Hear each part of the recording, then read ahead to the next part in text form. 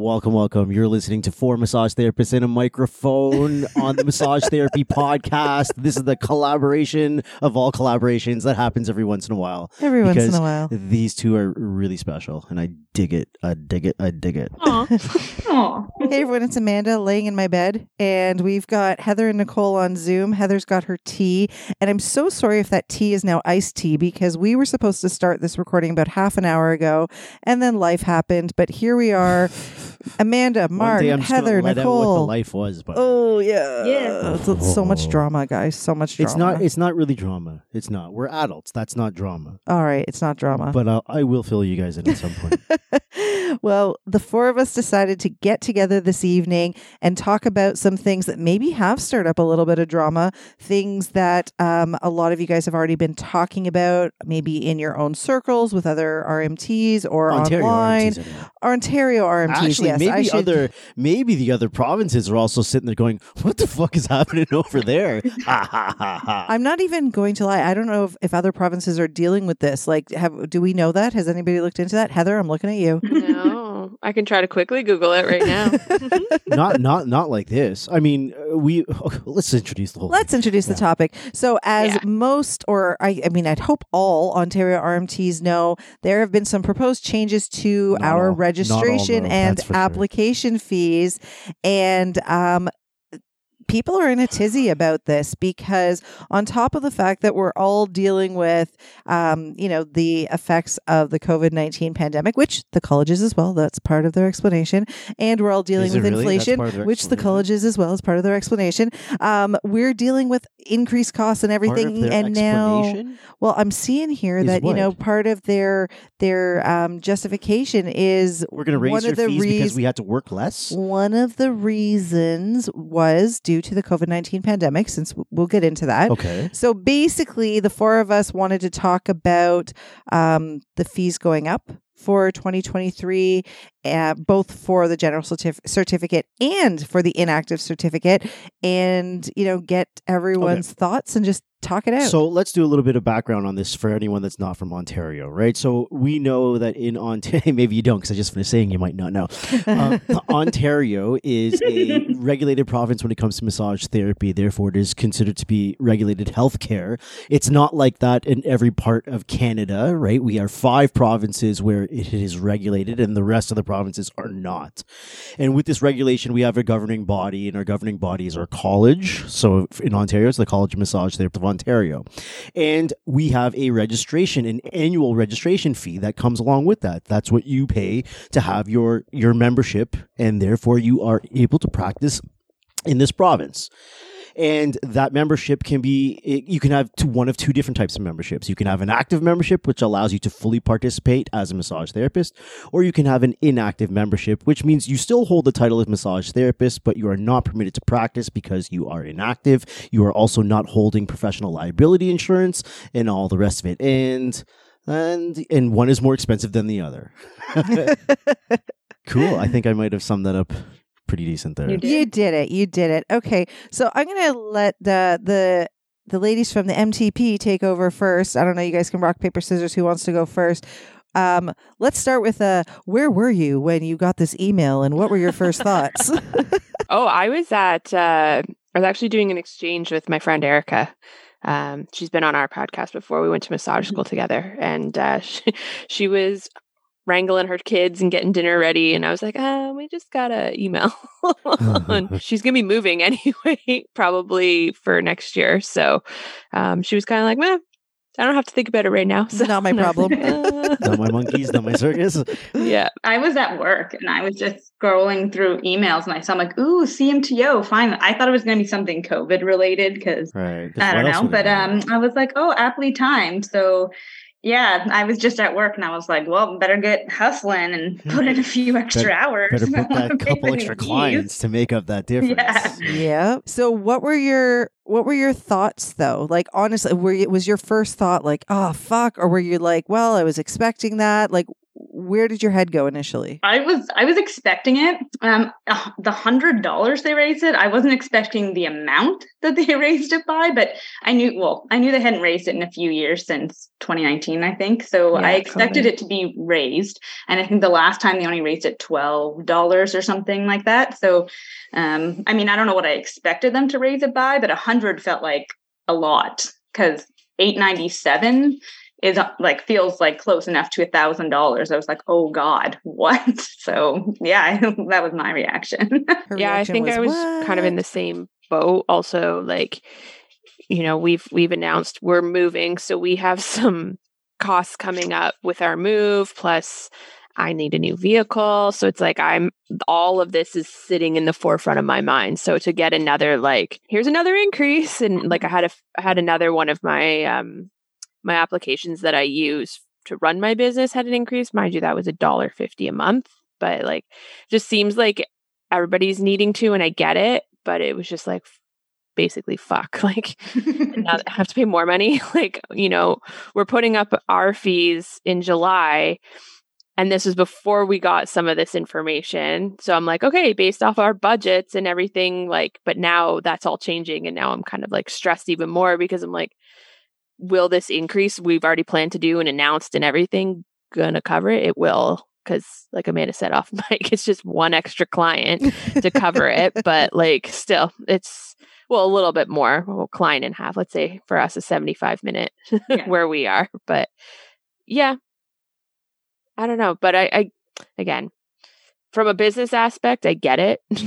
But from somebody that has to pay the money, I'm annoyed.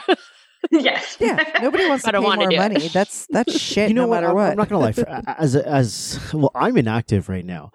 If I was active, I don't think I would care, to be honest with you. I was never, ever really concerned about, and that's just me, was concerned about how much the registration fees were, what they were in comparison to other regulated professionals. Like, I never even looked at that. I didn't care.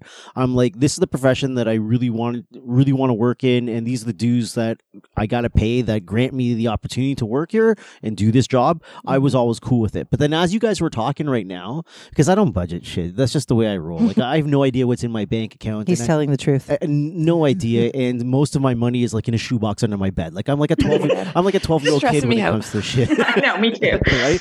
But when you guys were talking right now, it just hit me then, like, well, that kind of sucks when you said it's like closer to $1,000, because that's not like something you pay throughout the year. You know what I mean? It's like $1,000 all up front. It's, you know what I mean? Like, that's where I think now, just hearing you guys talk about it, like, that might punch someone in the face a little bit. It's not so much that it went up 100, but now it's like almost $1,000 in total. Yeah. You know what I mean? It's definitely a gut punch, like, for a lot of people, and I can see how that would feel. And I don't want to get hate for this, but honestly, I was also expecting it, like the two of you. And again, I don't know if I was expecting $100. I don't know what I was expecting, but I was expecting that at some point I would get notice that the fees were going to be raised. I already looked at it before as it's $800. And this is where I'm going to get the hate. Yeah. When I look at the fact that I'm already paying $800 at one time, like, I'm already taking my credit card and giving $800 away at the end of the year. When I saw that it was $100, I was like, oh, another increase. And I was like, well, fuck, I'm already giving you 8. What's another one? I wasn't like overly stressed about it. I knew that there was going to be some reactions, but then again, please, don't send me all the hate mail. I was like, it's May. We are being given some notice. It's not like all of a sudden in September we're being told like, hey, guess what? Your fees are going up. So I do feel like this is giving a little bit of opportunity for people to budget and figure this out. And I know some people, it's not about the budget. It's also about principle. Like, there are people who are genuinely pissed about the fact that there's such a high jump at such a hard time for all of us. And then it is kind of a slap in the face when you read, like, the college is dealing with other financial pressures, including, registrations going down, which a lot of people are like, well, fuck, you might have been part of the problem with that. And with, dealing with the pandemic. And it's like, well, hello, we were too. And dealing with inflation. Well, yeah, okay, we're all doing that. So, but then again, I look at it as it goes both ways. I mean, they are also dealing with inflation, and they are also like, I don't know. So I kind of looked at it like, okay, well, this and maybe this is just me, I'm way too accepting. Mark will tell you, I'm the person that will never haggle anything.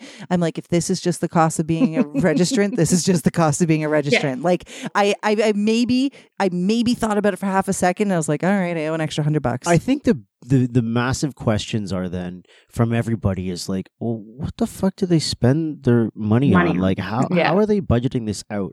Sexual abuse cases. How do people get paid?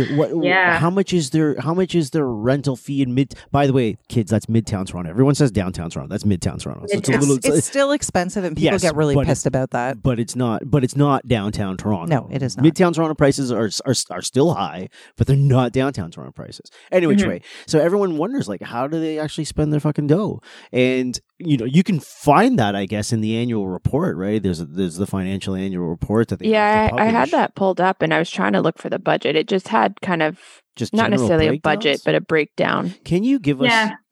Are there a lot of breakdowns there, or is it enough? Is it short enough that you can kind of rhyme them off, or the largest ones? Just out of curiosity. So this is the summary statement. Sure. This is year 2020. Mm-hmm. I don't think they've released 2021. Okay.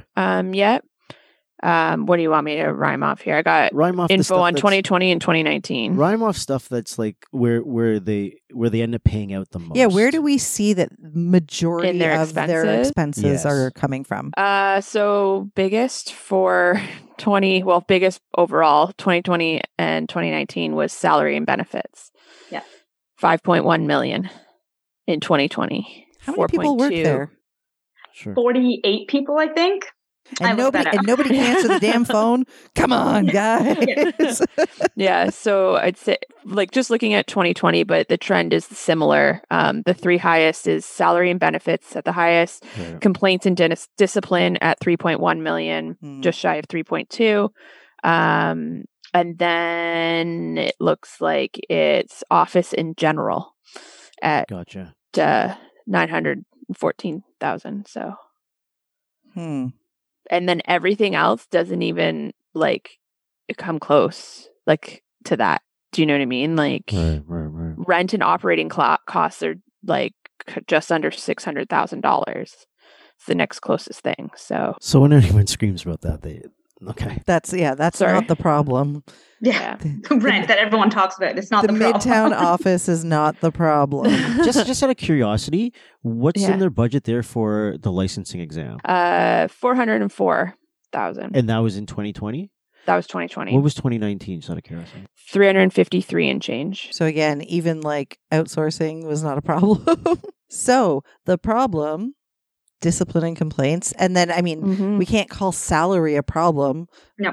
I mean, I don't think that people work for the college are rolling in dough. Like we don't have a whole bunch of overpaid executives there. So then I guess the question still is from all these RMTs, like what am I getting out of this? And who, everybody wants to know who to blame. Let's be honest. We want to know who to blame, like that we keep having our fees increased. And what are we getting from this? You get to call yourself an RMT. That's what you get.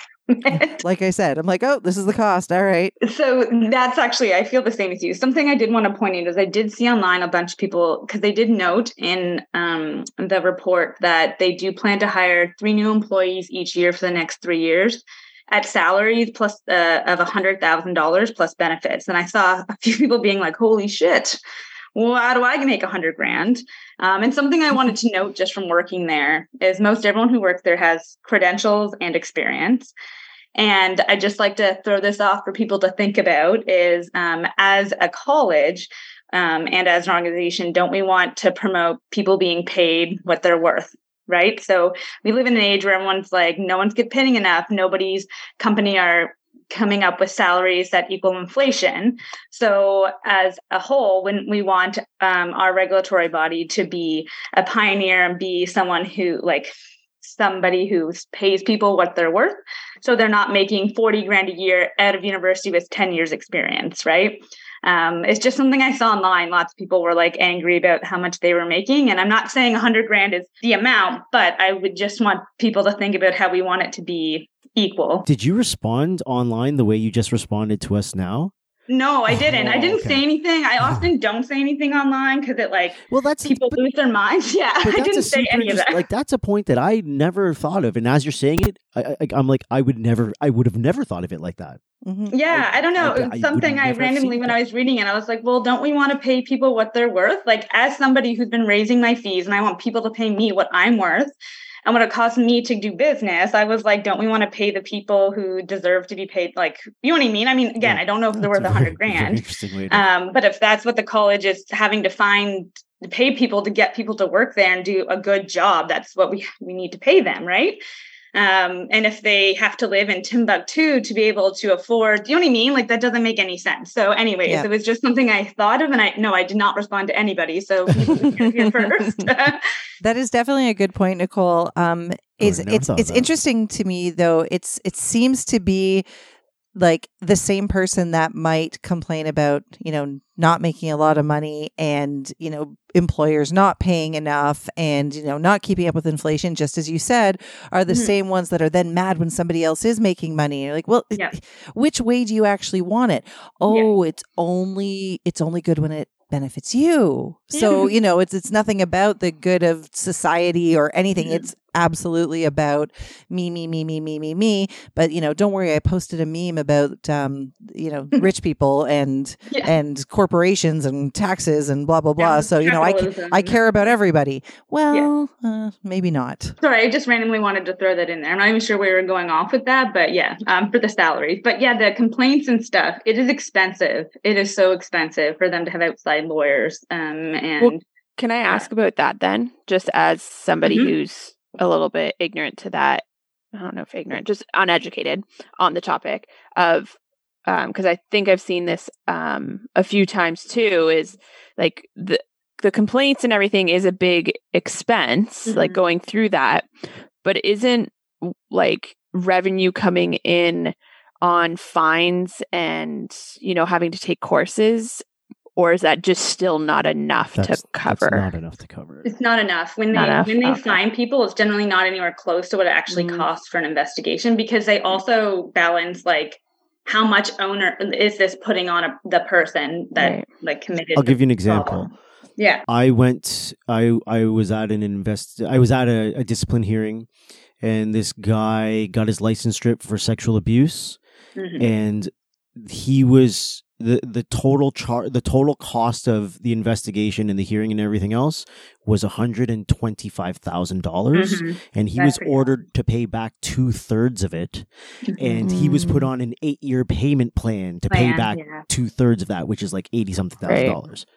Right. So they don't have it coming in the way they're putting it out. No, definitely not. And then I guess anytime there's maybe a complaint and it comes out that they don't find the therapist because they weren't in the wrong, that they're not making quote unquote money off of that. Right. So I know there's going to be therapists who are saying, well, fuck. So now I'm paying all of this money for the college to hire lawyers to deal with the actions of, again, people that are not me, why am I being penalized for this? Why is this affecting me?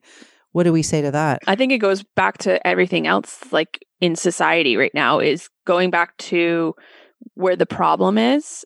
And like, if we're specifically looking at complaints and sexual abuse, like where in the system is there something missing to keep anybody out like that? Like, I get it. I was gonna, you know what I mean? I was just about to ask you about this.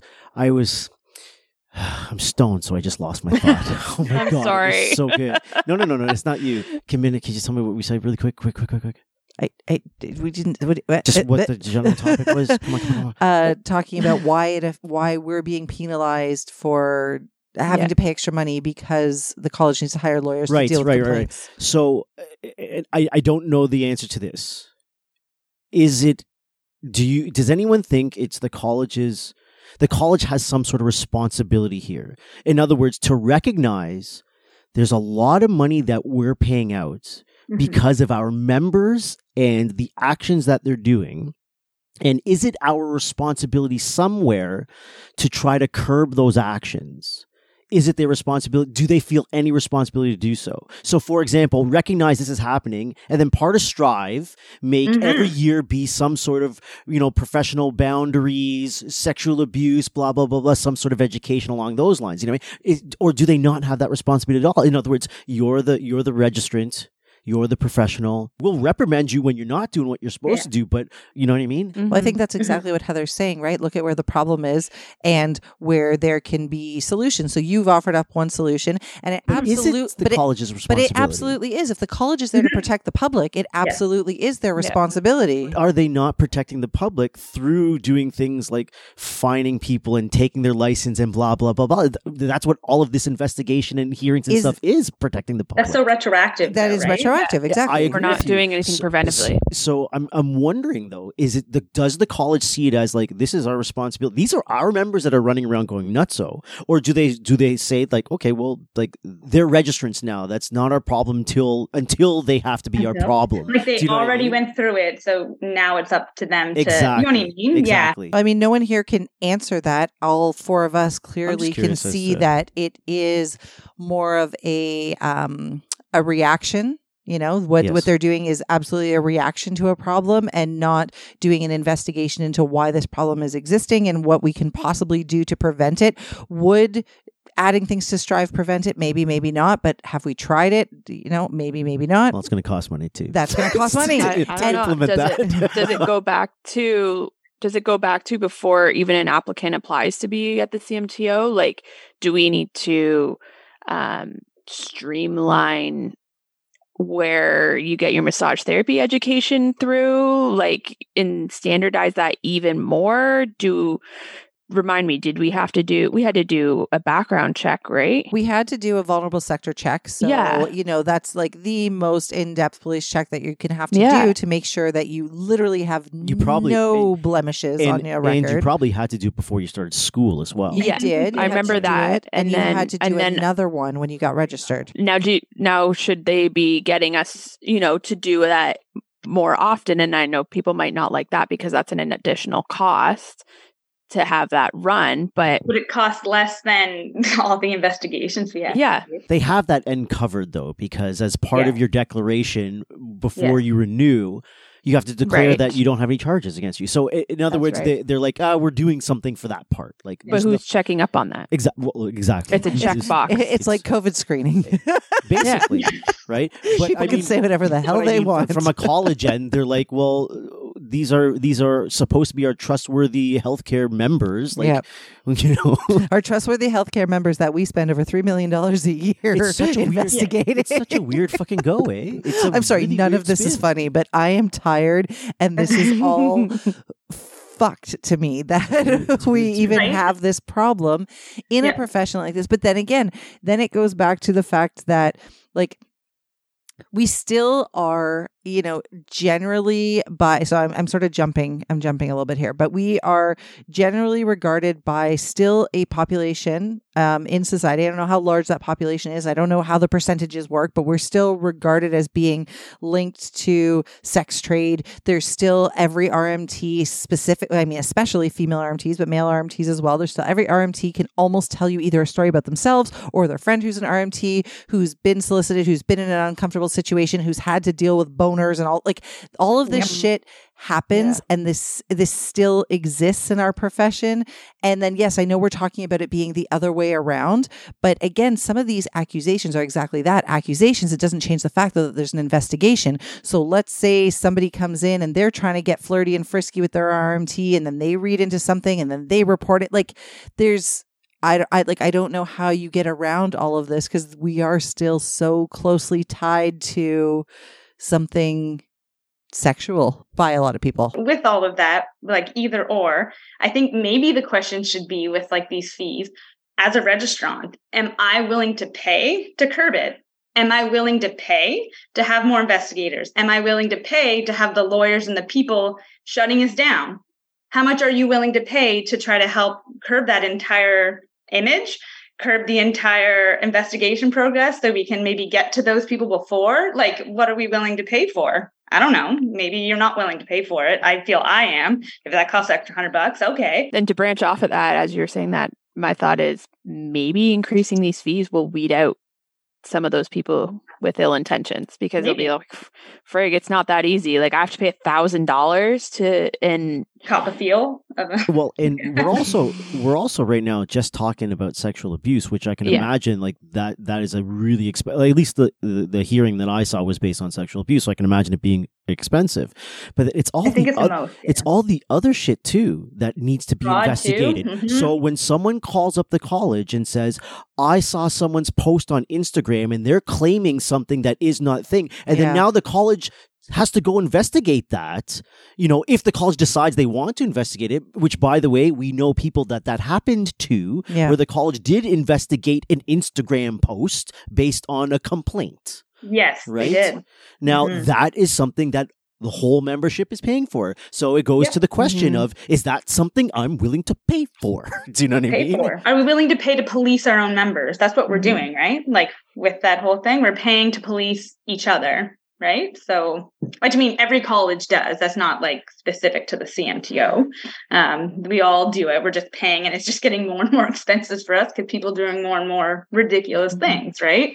So, well, I'd love a breakdown. Like if they did a report or an in-depth look at the actual, like I was looking at this the other day. I don't know how I got onto it, but I'm on right now the CMTO website under the discipline decisions.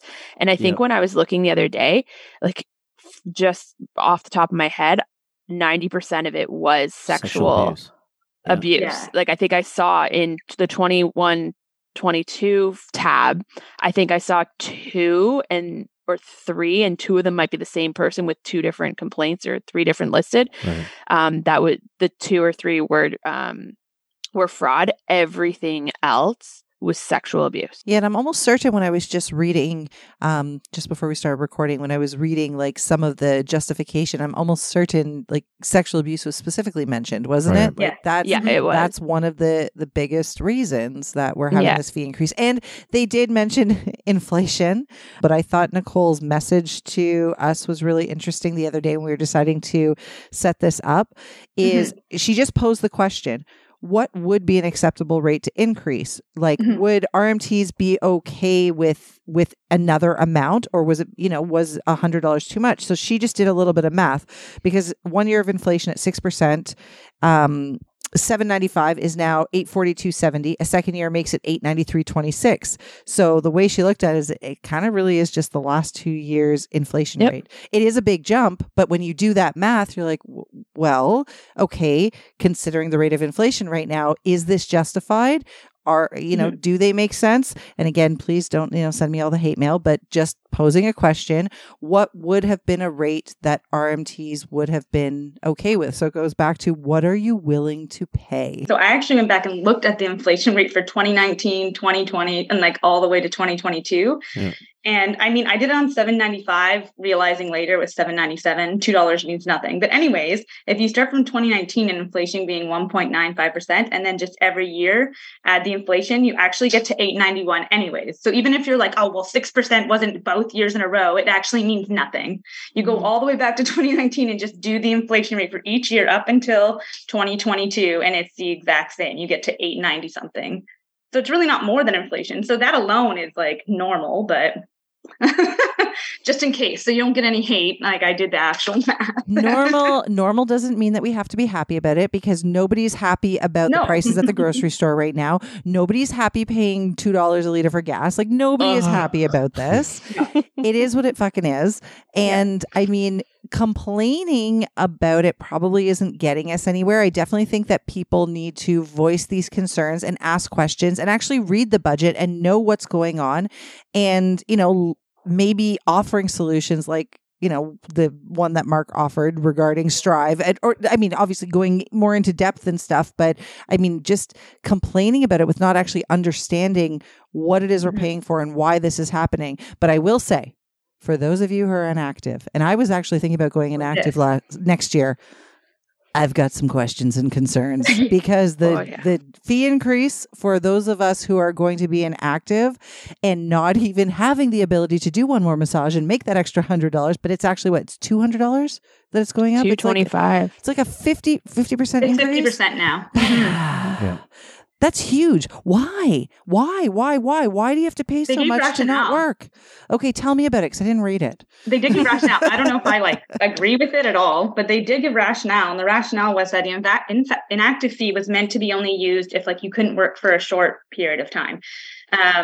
Whereas they did a survey, and I forget exactly what it was, but the majority of people were not using it for what it was intended to be, and people were using, instead of retiring, people were using it for. I get it, but that's ridiculous. There's some sort of loophole where you can go inactive. That's absolutely ridiculous. And then so you only have to pay part of the fee in November because you're going inactive for 2 months, and then in January, then you can pay the rest of the fee. So people were almost using a loophole because you can technically work from November till or October until the end of December because it goes a year, but we pay it early, right? So they're using it as some sort of loophole to only pay part of the fee this year and then pay the rest of the fee next year. You know why this is happening right now? This is just my 2 cents, but I think I'm very right, is there were a lot of RMTs that were really questioning what was going to be happening because of COVID restrictions and mandates and et cetera. And they were afraid of paying their entire fee and then ultimately leaving the profession anyway. Yes. So there was probably a huge increase in RMTs that paid just the inactive fee and then used the loophole and paid the rest the next year. Okay. It shouldn't matter. If this is the policy or the rule or the regulation or the law, it shouldn't matter at this point how you get around it. Yeah. If you're within the confines of the rule, of the policy or the law, that shouldn't make a difference. You see what I'm saying? Mm-hmm. And also, once again, penalizing people who were using it properly or who are legitimately going inactive, not just people who are trying to find a loophole to hold some money in their pocket for a couple extra months. Let's analyze this really. Now, I'm inactive. I'm not involved with Strive. Therefore, I'm not a cost associated with Strive. Right. I'm not involved in treating patients. Therefore, I'm not a cost associated with a fraud investigation or sexual abuse investigation. All the stuff that you pay out for college as an inactive member, I actually have nothing to do with that. And now you're paying a lot I'm paying for it. double. That's really fucking fucked up. Well, to throw numbers at what Nicole's rationale that she read out. So it says of the 297 registrants who moved from inactive to general since last July. Mm-hmm. So this is July 2020, I believe, because this is the 2020 coming out. 81 or 27% did it in the first week of January. Not that I'm saying it's good or bad or it matters, but that was the rationale. And I don't think it, I think it means nothing at all. I think. But I have one little issue with this. They're going off this data of the survey they sent out.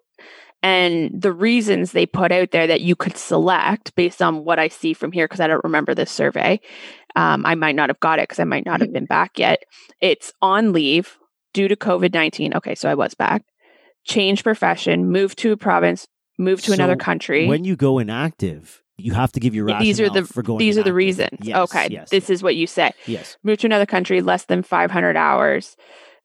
While under investigation, retired. But on leave could mean so many things. That's 51% of the people. That could mean so many different things. I know. Absolutely. Because my thought is now this went up from $100 to $225, and a lot of the people I know that are on leave are either on leave because they're sick and they can't work, almost like an EI or long-term disability, but we don't have that, or for their parents, they're on paternity or maternity leave.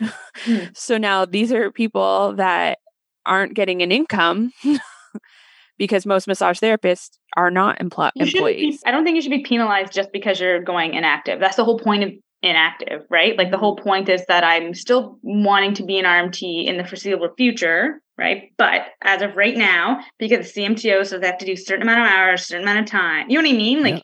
So you're just following their policy, like Mark was saying. Well, and this is exactly it. For me, my situation right now, just with all the other projects and stuff that I'm working on, I'm probably not going to be able to do 500 hours. So my thought was, okay, let me go inactive for a little bit.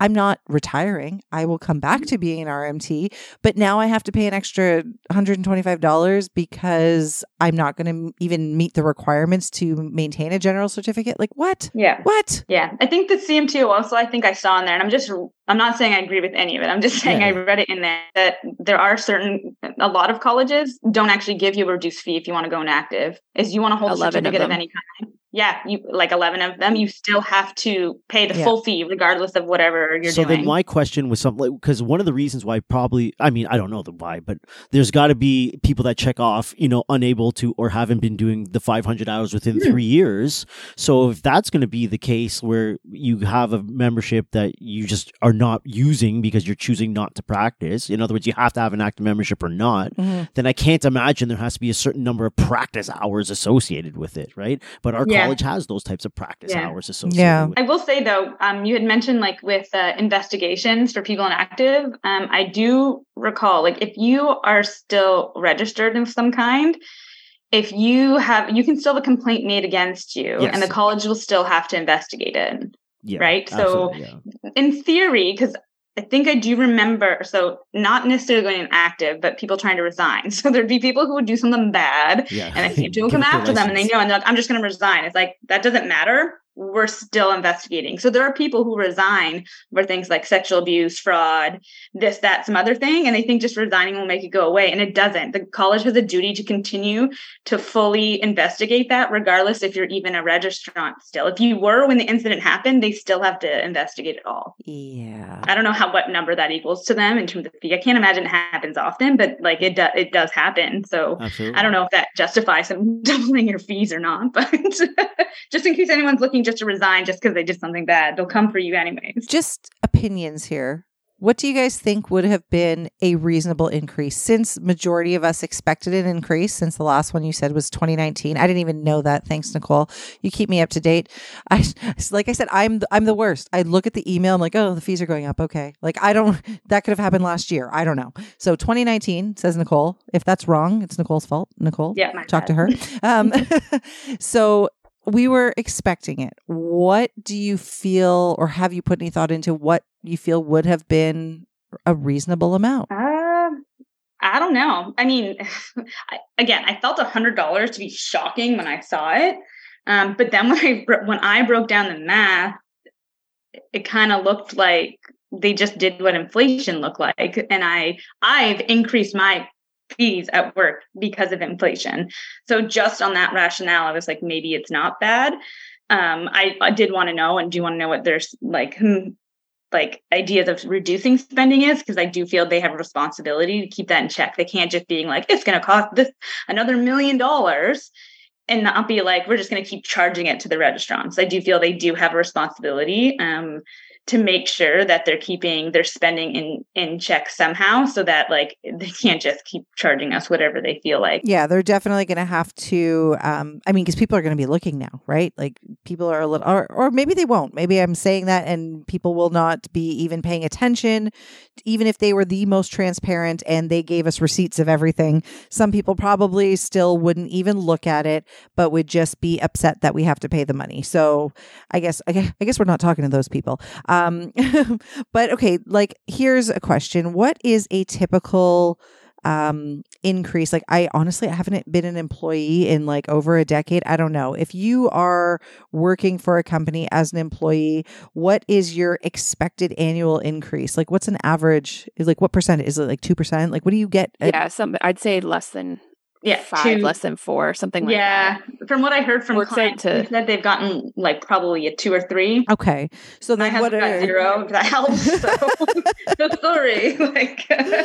No raise for you. So, if we're looking at it like that, I guess I can see how this would be really shocking to people, because when you think about like, okay, if I'm an employee, I get a 2 or 3% increase a year, but yet, all of a sudden our fees are going up $100, which is obviously much more. Like what is 2% of what we were paying? Like $16? But then again, we're looking at a couple of years, but even still, it's not 100 is the point, right? So it's not like it's only going up a couple percentages a year. And I think that's the most shocking thing. Like maybe people would be happier if it did just go up like, 2%, like maintenance fees. Like I live in a condo, right? So like our maintenance fees go up a small percentage every year. And when I think about how much it's increased from the time that I bought this place until now, I'm like, holy shit. But it's such a small increase every year that it almost seems like negligible. Like, okay, fine. They're taking an extra $10.80 out of my account every month. Oh, well. Yeah, exactly. Right. Same with like rent that like Heather and I pay. Like if I look back to what I was paying 5 years ago, it's like, damn, it was so cheap. But like every year there's a step up and it's written in my leases. I'm like, cool, it's another $12 a month, like whatever. Like it doesn't mean, you know what I mean? And I think maybe part of this is people just need to plan, like going back to like, oh, it's $1,000 all at once. I know that every year my like fees are due for the RMTAO, like in this month, you know what I mean? And I go, all right. So every week I have to save $25. Yep. $25 goes away. And I cry about it when I pay it all at once, because when I get to October, I have this beautiful like lump sum of like $1,500 just sitting in my account that just disappears.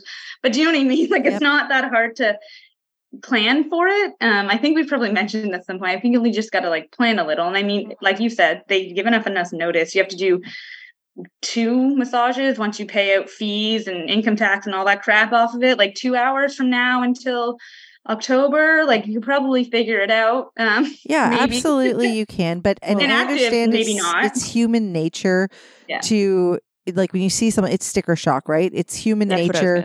But it's just like I've been hearing a lot of talk radio about this, people talking about inflation. Like on our long ass drive to Saskatoon, there was a lot of talk about inflation. And the question that was being posed to a lot of people that were calling in was, you know, is the price of gas going to affect your travel plans this summer?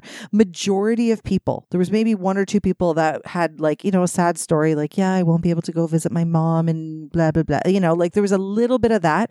Majority of people were like, I'm just going to budget differently. This is life. This is the world we live in.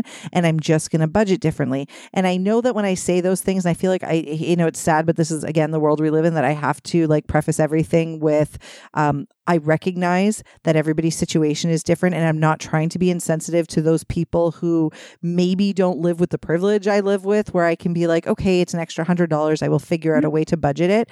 But ultimately, I think majority of the people complaining online are probably people that do have a similar amount of privilege to me and can figure out how we can make this work. And we do have to expect that things are going to increase. That again is just the world we live in. When the pandemic started and suddenly we all had to spend all this extra money on PPE and cleaners and whatever. Yeah, all of us were like, well, fuck.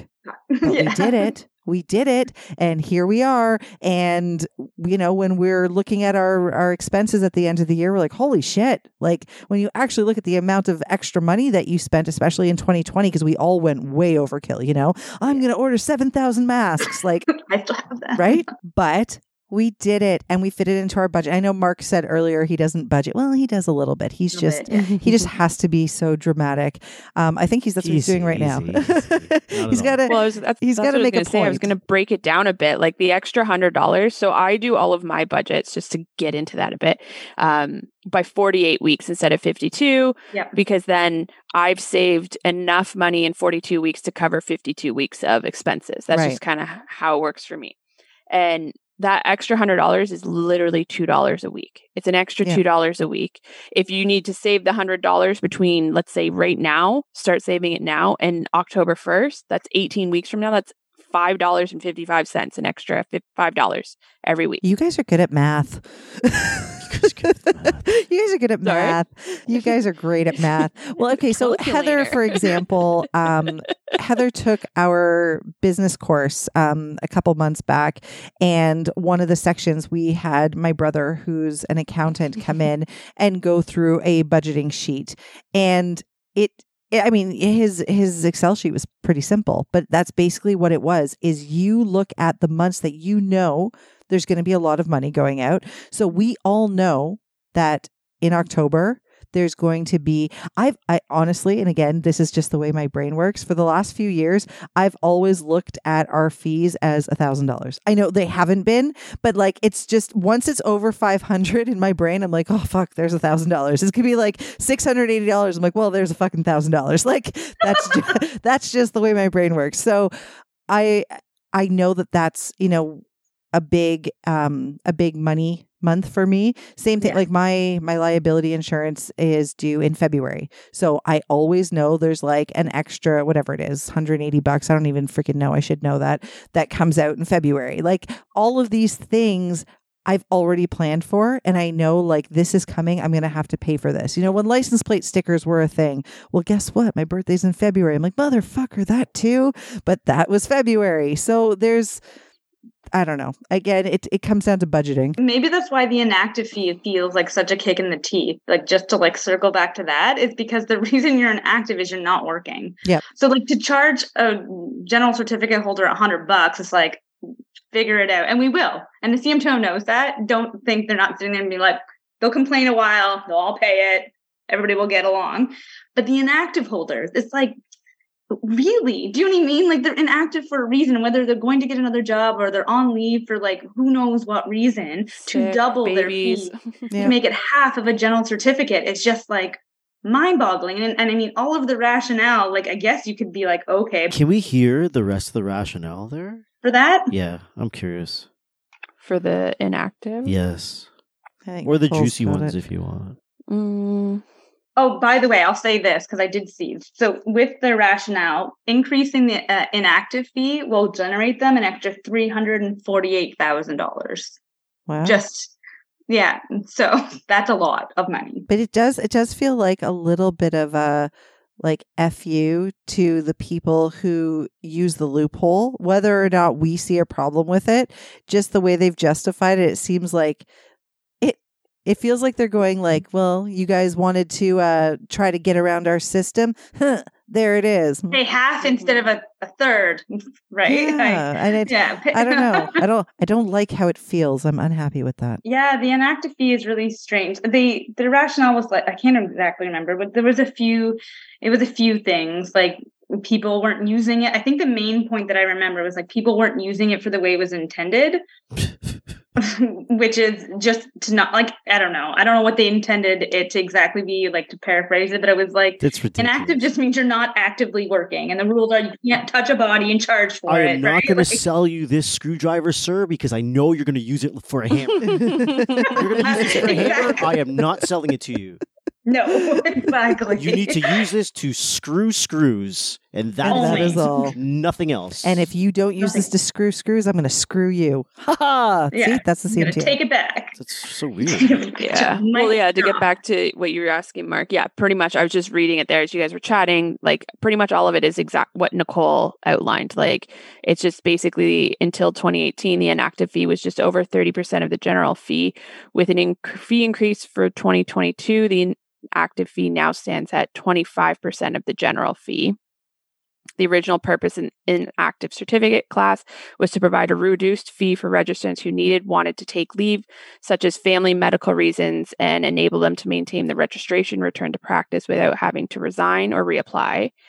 Our data shows 50%, I think, right? Sorry? Which is still like 50% of people using it, I think? 51%. Well, it just says on leave, like 51%, and they didn't. Other than that, I don't. It doesn't say. Did you and say then it said needed to or wanted to? Like, they're basically saying, like, if you just want to be inactive, and like, is there anything wrong with that? I don't even remember if that section was optional or not, because I feel like that feedback section or that rationale reason, if my reason is irrelevant for me going inactive.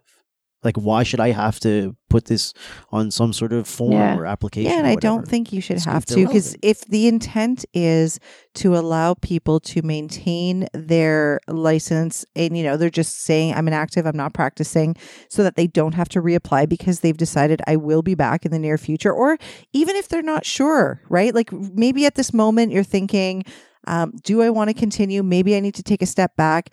Well, why would you resign? It makes a lot more sense to go inactive, figure out your shit, because then if you want to come back in 6 months, a year, whatever, cool. You're welcome back. You don't have to reapply. I remember in college, way back, them telling me if you weren't sure if you're going to work or not, or if you're working at a province, to go inactive. So if, like, say something happened and like your registration was being used not by you, you could be like, I went inactive. I wasn't, you know what I mean? It gave you like a thing to be like, I'm not working. Yeah. Right. Like I on purpose am not working and somebody else ran with it or something. I only know this because I went out to West and I remember being told to like, make sure you go inactive, even though I didn't work at all in Ontario. I had to apply, pay the whole fee for the whole year for half a year and then moved out West anyways and didn't work for a minute here. But anyways, besides the point.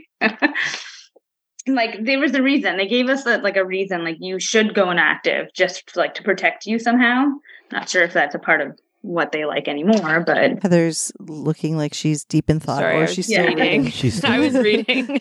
She's doing our research for us. The three of us just blah, blah, Do blah. your research. fact check, right? We need a fact checker. It's It's actually good. it's necessary. I don't know. I don't know what to say about it. Honestly, I don't know. What are you curious about? Because I don't know anything about this. And when they put down as their expenses for like salaries and benefits and stuff, it doesn't break that down position wise, right? Not this, no. Because I'm curious, is having a new CEO registrar who has had tons of experience doing this before. So, for example, I think she's already done work with the College of Physicians and Surgeons. She was the registrar CEO, I think, for optometrists or whatever. Like, does that person come with a little bit more? You got to pay them compared to our previous CEO president, who was in that position for fucking ever and probably was the only position that she's ever had something like this. I mean, I'm assuming. I don't know. I'm curious. I'd assume that they would want more money in a negotiation. Like, I mean, I don't know why they would take less, but goodness of their heart, they're like, I have all this experience. Like, I don't know. I don't know if I would take less. Maybe she just needed. How much do you think that position makes? You're asking the wrong person. I have literally no idea what people make. This is going to sound ridiculous, but this is what I was told. And this person was not, I don't know how credible they are with anything, but I had never put a number to it because I never thought about it.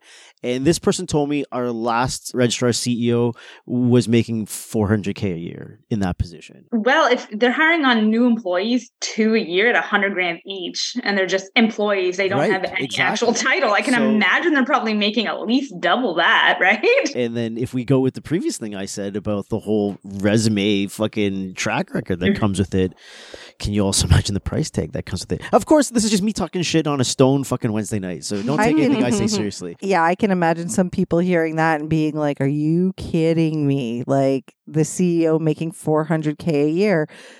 But again, it's easy for us to say that not knowing what they do. What did the CPSO, like, what did they make there? Do you know what I mean? Like, if they made $450,000 there, then why would we pay any less to that person? You know? Like, I mean, it's a lot of money. But so interesting. So interesting. It is. I now want to be the registrar. How do I do it? How do I become the CEO? How do I do this? Yeah. Hey, CMTO, if you're listening, you should hire me. I don't do math. I don't do spreadsheets very well. I don't know how to fact check. Is this the type of job you guys would want for real? No, absolutely not. I would not want that. I don't want to be responsible for nobody's anything. No. Like, ever. No. I don't even want to be responsible for myself. Like, you're not. That's what I'm here for. Same as when I got into massage therapy, and my family for a while was like, well, they'd ask me questions and I'd answer them in, medical jargon, mostly just to impress them and shut them up. But then it would be like, well, I don't know why you didn't become a doctor. And that's exactly why. I did not want the responsibility of somebody's life in my hands. Great. I'm not in the business. No, thank you. No, and when I was in high school, I would hear my mother used to brag about me because I was a really smart kid. I got good grades, and I'd hear her like bragging as if she got those grades. But she would always say to like my family and people like, oh, she's going to be a lawyer. She's going to be a lawyer. And like, she would never believe me. And I'm like, no, I'm not. No, lady, I'm really not going to do that. I have no desire to work that fucking much the rest of my life. Like, no, thank you. Not doing it. Can I ask you guys a question? Sorry, I don't want to stop that, but I because I'm still go for it. I'm still going to forget.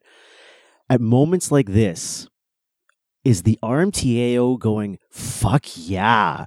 Now watch our membership rise. Watch how people are going to turn to us. No, it's not going to rise because they don't want to pay extra money.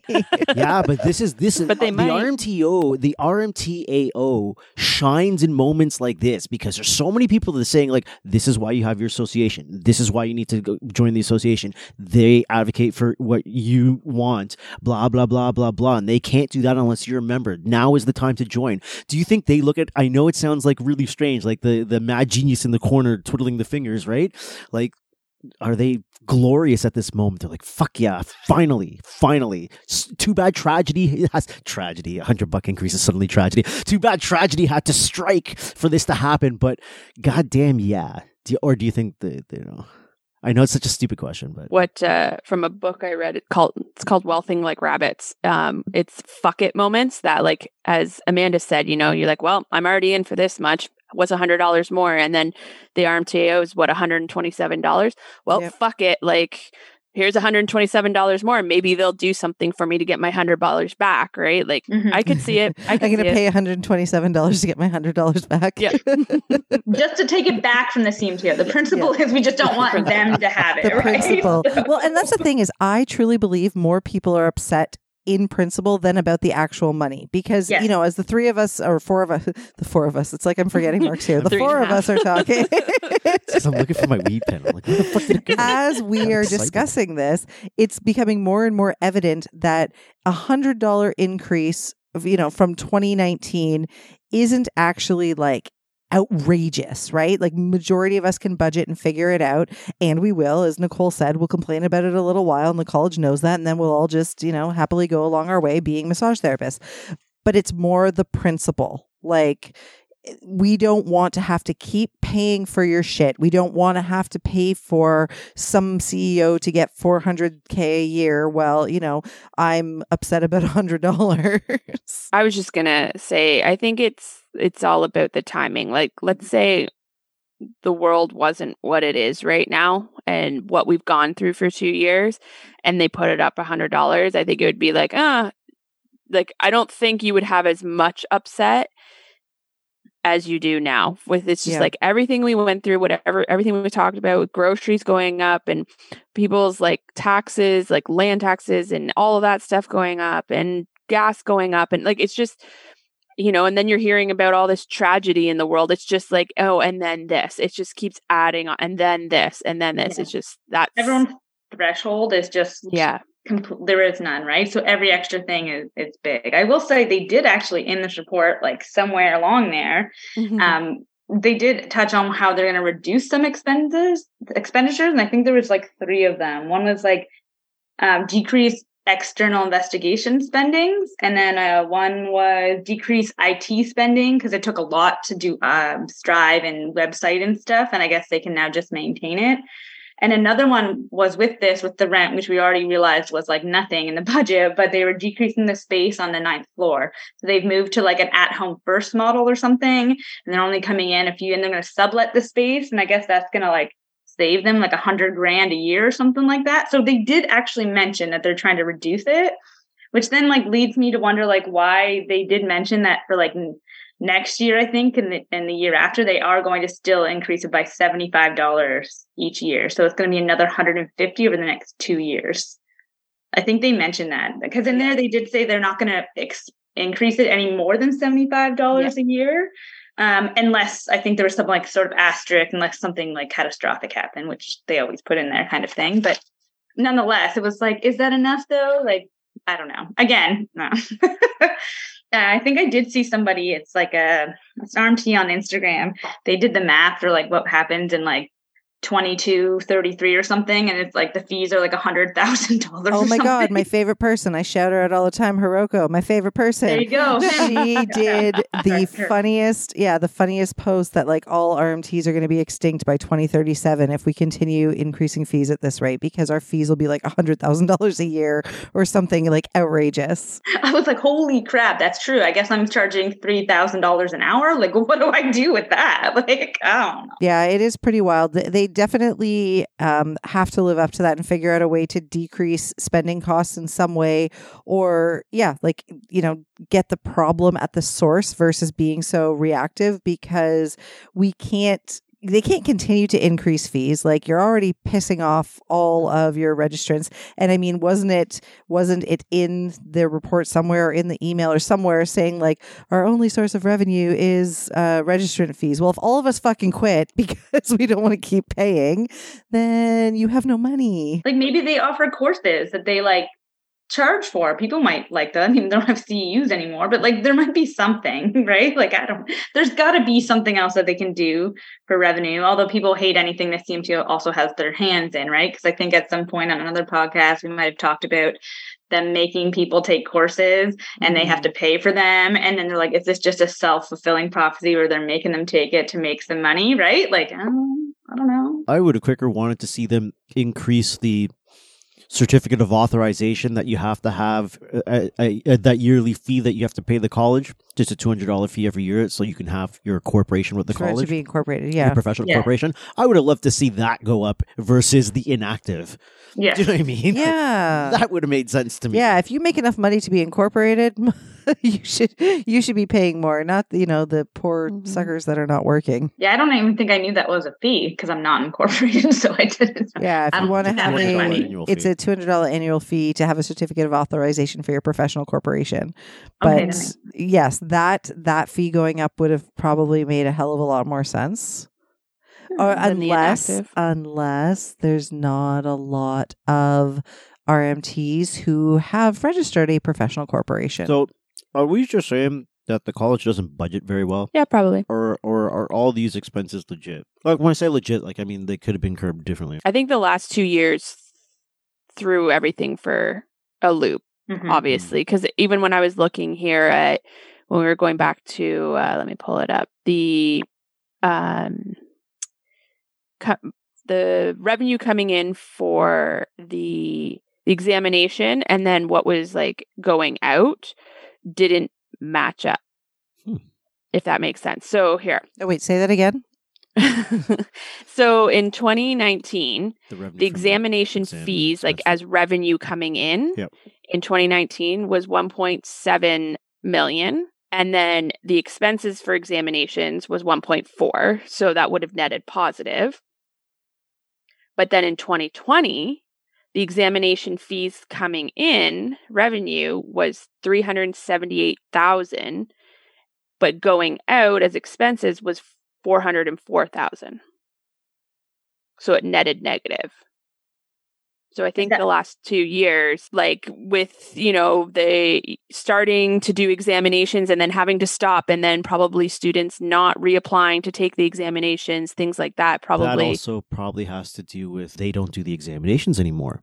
Yeah. Mm-hmm. Right? They've third-partied that out now. Yep. Did they, I wonder, like, I don't know anything. Was there any expense to the college for all the fuck-ups that happened with the examinations over the last few years? I'm not sure. Probably under probably and miscellaneous or other miscellaneous business. Yeah, because it's saying here that like 2020 ran as a deficit of $134,000, and I think I read somewhere else that overall they're in a deficit of over 700,000. I think it was like 748, which shocked me. So when Mark said like, is it bad budgeting? I'm like, that seems a little like, how do you $750,000 overspend? So are we saying the college has great policymakers, but just a horrible doing a maybe? budget? Yeah. Maybe they should hire Heather and I to do their accounting. Maybe they should hire Amanda's brother to go be their accountant. Yeah, maybe they should hire him. Yeah. An actual account. It sounds like we can do some pretty basic math, and it just seems like they can. Right? So numbers hurt my brain, but I mean, if your job is to do the budget, then yeah, something is definitely going wrong there. I saw somebody complain about the fact that I guess something was said about exactly what Heather was just talking about this deficit from the exams. And I saw somebody complain about the fact that like they could have resumed exams before they actually did, or like they didn't have to pause them for as long as they did. Like basically blaming them for the fact that there weren't people doing exams when they could have been. And again, I don't know enough to know anything about that. Yeah, I don't know. I think that was probably just a lot of COVID related things, whether it be like the third party that they used weren't ready, or you know what I mean? Like, yeah, I don't know.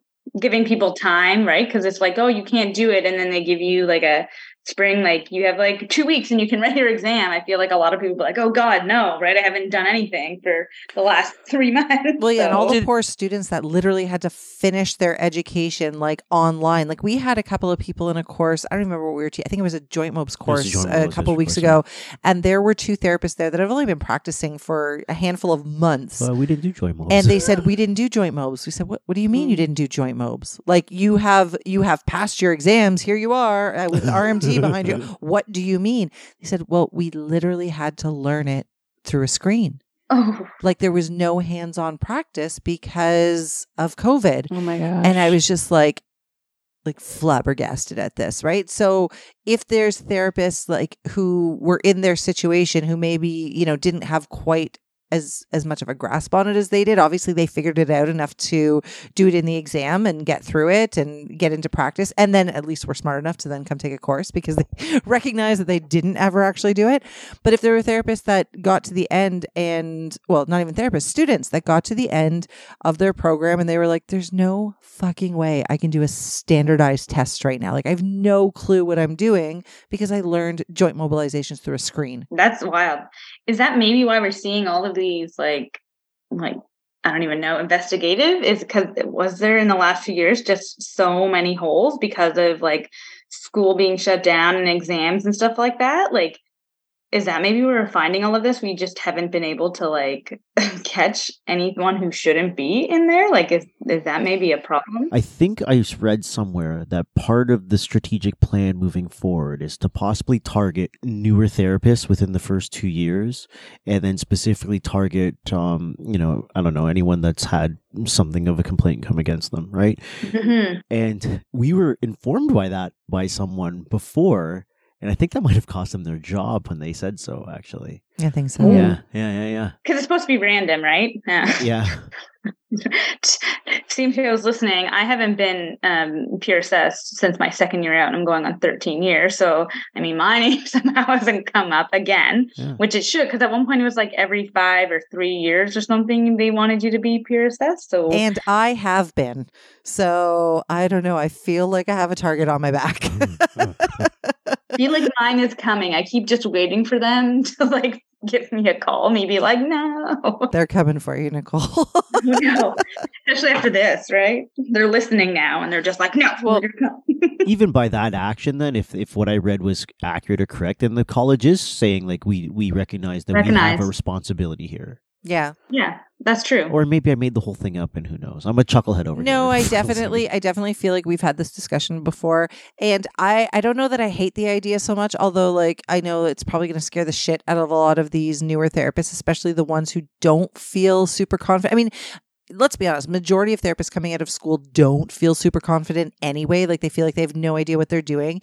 And that's why we're always saying to people like, get a mentor, like get somebody to help you, because you're not going to feel confident. You're going to feel like you know nothing, because when you get out into the real world, nothing is like it was in school. Student clinic is not real clinic unless you have a whole bunch of different experiences. Like when we went to Sutherland Chan, all their specialty clinics and stuff, sure, that gives you a little more.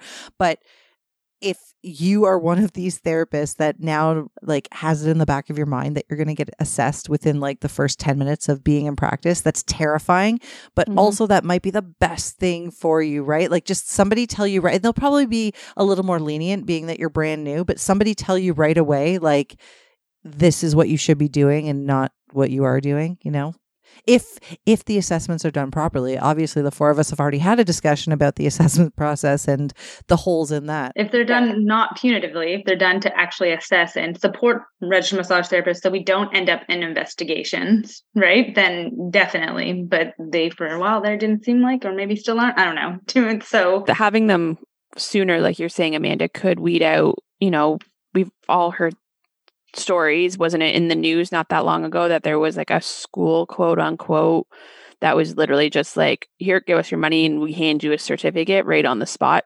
Mm-hmm. And they were taking the OSCE and MCQs. And, you know, I'm hearing from somebody else that they were talking to another RMT and said something about the quads, and the person didn't even know where the quads were on the body. Like that's also not okay, and goes back to maybe there's some, you know, maybe some of these schools or where people are getting some education from are still flying under the radar. But then how are these people coming from these, I'm putting in quotes, look at my fingers, schools? Yes. How are these people coming from these schools passing the licensing exam? So again, going back to the college, where are the holes licensing there? exam is the filter. Yeah. Right? Yes. So you can get through the education system. Who cares? Because that doesn't mean anything to the rest of the world. Filter. It feels Big like more deal. of a hula hoop at this point. But that would be that kind of final filter. Well, not final because you get peer assessed and all the rest of it, but that is the major filter. And that filter's failing. That is that what you're filter's saying? failing. Filter's failing? I think it might be. I mean, aren't there certain colleges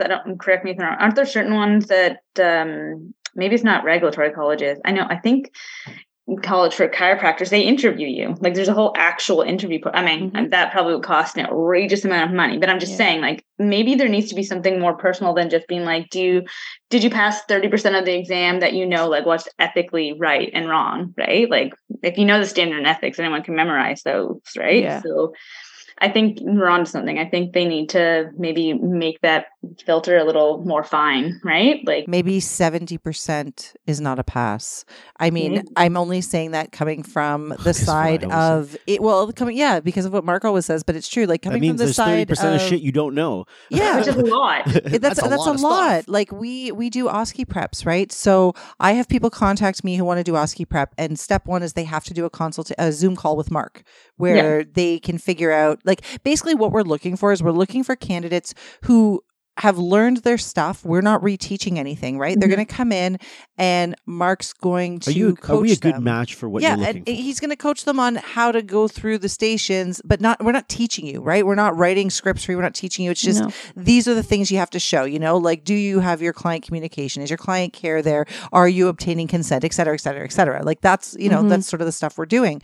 And I can't tell you how many times I am watching him on Zoom calls with people who are saying, yeah, but I know my stuff. I only failed by 5%. And then Mark has to remind them, like, you got 65%? Which means you only failed by 5%, but a pass is only knowing 70% of the material. So you actually don't know 35% of what you should know to be a regulated healthcare practitioner. And like what? That's bare minimum. Yeah. That's baseline knowledge. Yes. Where does this attitude come from? I know we're like so off base right now, but like, where does this attitude come from? And like, does it exist in other professions? I feel like there's a lot of people that have this attitude in massage school of like, I just need to pass. Like, where does that come from? Maybe it's because we're not liable if someone dies. Like, we don't want that responsibility. So we're like, what I do isn't that risky. So you know what I mean? Like, is that it? I don't know. I don't feel that way. I feel pretty like, you know what I mean? Whereas if you were a doctor and you're like, I only failed by 5%, it's like, holy crap.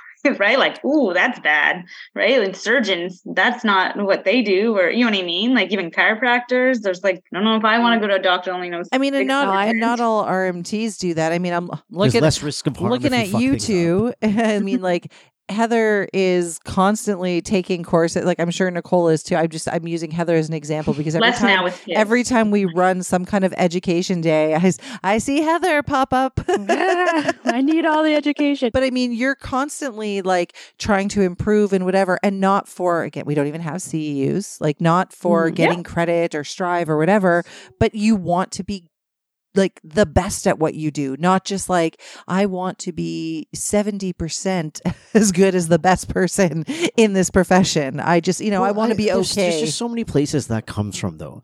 That might come from, and I'll just bullshit some stuff. That might come from that person who, I didn't do much after high school. I kind of kicked around for a little bit and now I'm in this job and I'm like, fuck, I don't want this job anymore. I want something more stable. I want a career. And this seems something that it's not very difficult for me to get into school for. I can get into massage school pretty easy. And if I really wanted to, I can work hard and make some easy money. And it's doing something that I think I would like doing.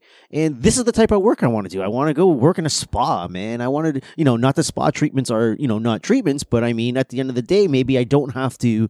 Maybe I can tunnel vision the way I do my work and only really worry about a small amount of things versus worrying about a billion things. And that's what you want to do. So you're like, I don't need to remember the cranial nerves for me to make someone feel good. Do you know what I mean? And maybe that's part of it. You know what I mean? So there's again, we've gone like full circle of even just our entire podcast and conversations we have all the time. There's the problems that in this people that are online complaining all the time are complaining about.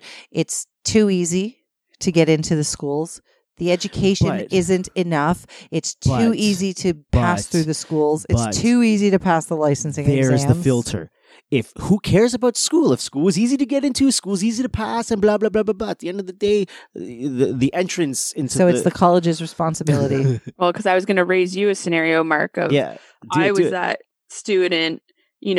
I did pretty well in high school, and I'll be honest, I didn't really have to try a lot. Yeah. It was easy to memorize things. I hit university and got slapped in the face a little bit, but it was because of the mindset from high school, this mindset of the grades are the only thing that matters.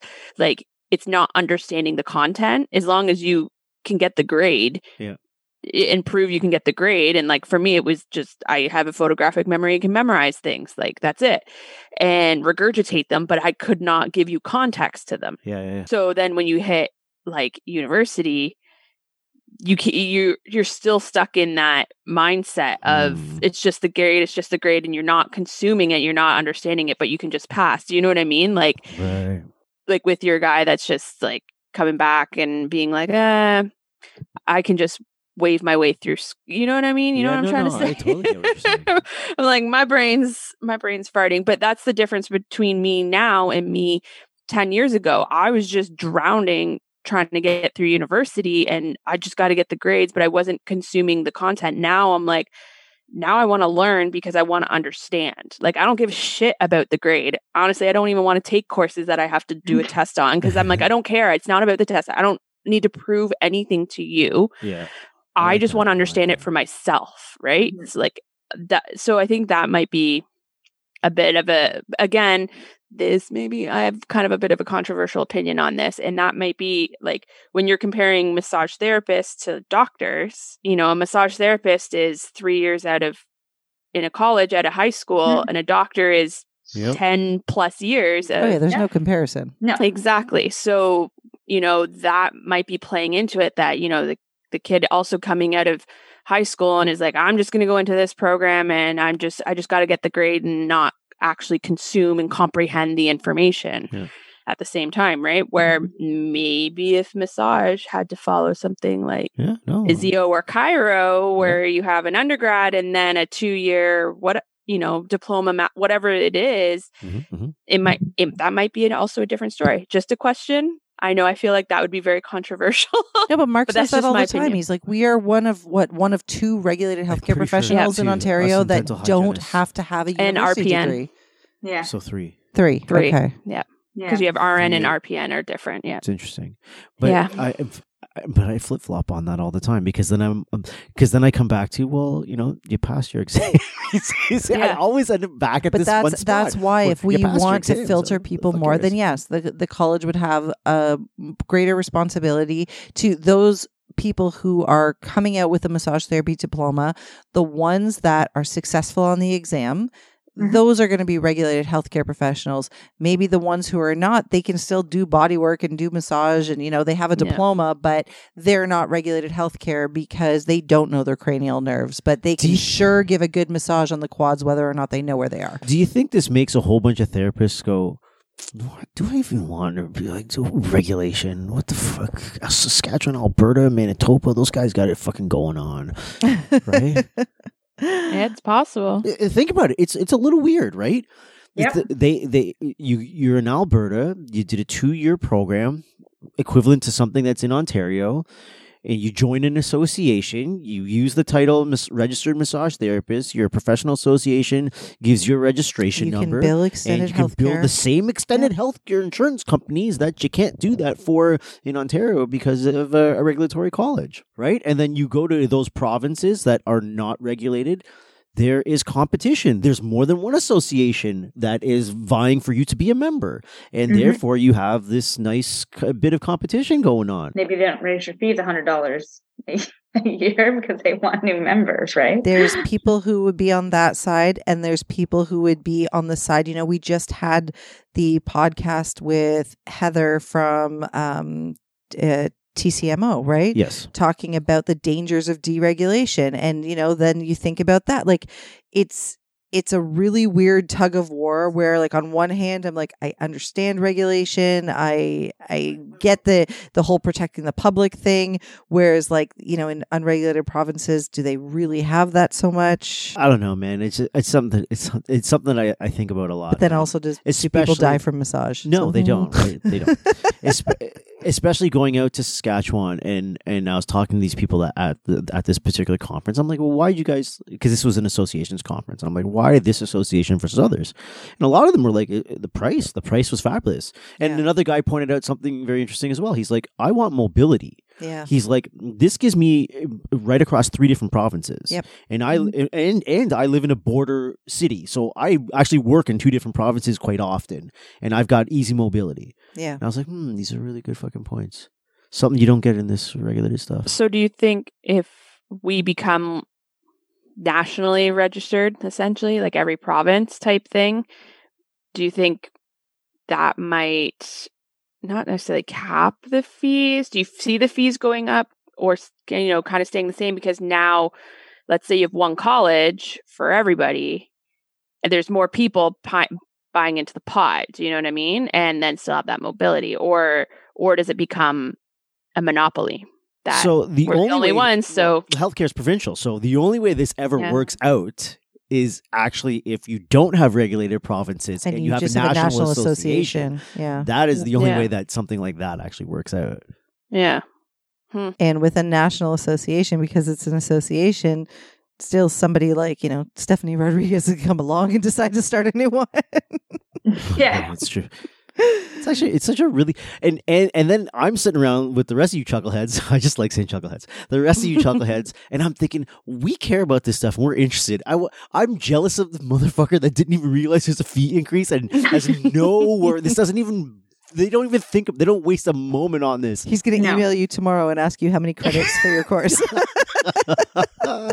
And the 4 of us are fucking contemplating everything. No, I think it's an interesting discussion to have. And, you know, I hope that it makes people think. Like, we're not saying the fee increase was justified or not justified. We just wanted to discuss, like, why it happened, what the college's reasoning was. You know I started this out with, how did you feel? Let's be honest. Nobody likes giving away money. Even if it's like $5, like nobody likes giving away money. It's just not something you want to do unless you're getting something really cool for it. And when it comes to something like this, you know, the feeling, I can understand the feelings people have, because it feels like I'm just giving this college more money and they're not for me.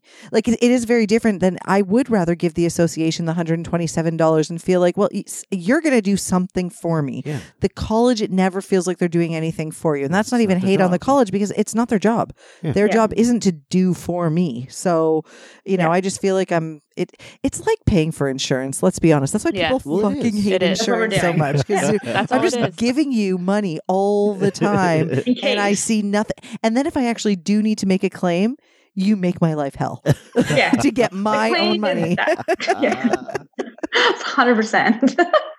You don't ever want to have to cash in on that. Like, never. Right? So. CMTO intact. You guys are the same to me. This was fun.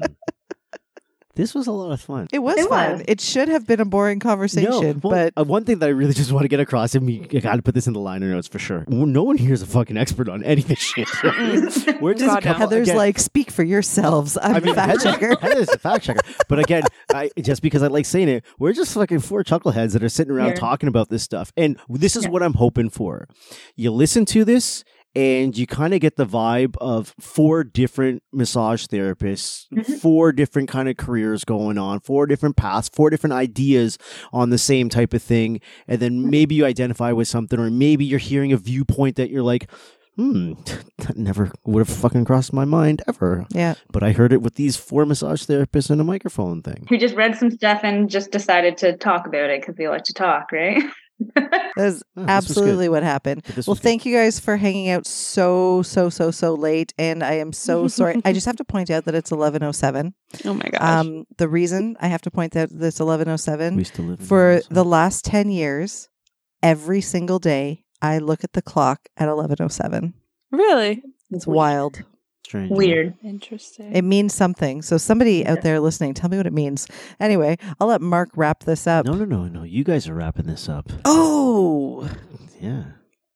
And Who's wrapping it They're up? both just Us? looking. Yeah. Oh, I'm like, me? What do I do? I guess we're going to talk about the tea we're drinking. Because we showed. Yay. Well, I'm just drinking what I normally drink before bed, which is it's peppermint tea from David's Tea, but we normally, it's our new thing. We say jack it up.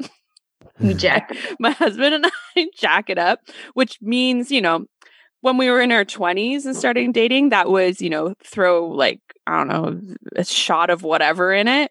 Now it's add an extra tea bag, which is the Nighty Night Extra, which has valerian root in it. So it's peppermint tea jacked up. I didn't jack it up tonight. She's living the difference on the between edge. 25 and 35. There you go. Living on the edge. Living on the edge at 11:07 on a Wednesday. Yeah. Yeah. Usually we're in bed at 8:30. I know. Right? And we don't have children. You know what's funny? I'm usually up at this time because one of my two children usually wake me up either to go potty or just to scream in my face. So this is a normal time for me to be awake. So that's okay. So now I actually get people that are not screaming in my face and need assistance using the restroom. But tonight I'm drinking David's Tea. I don't even know what it is.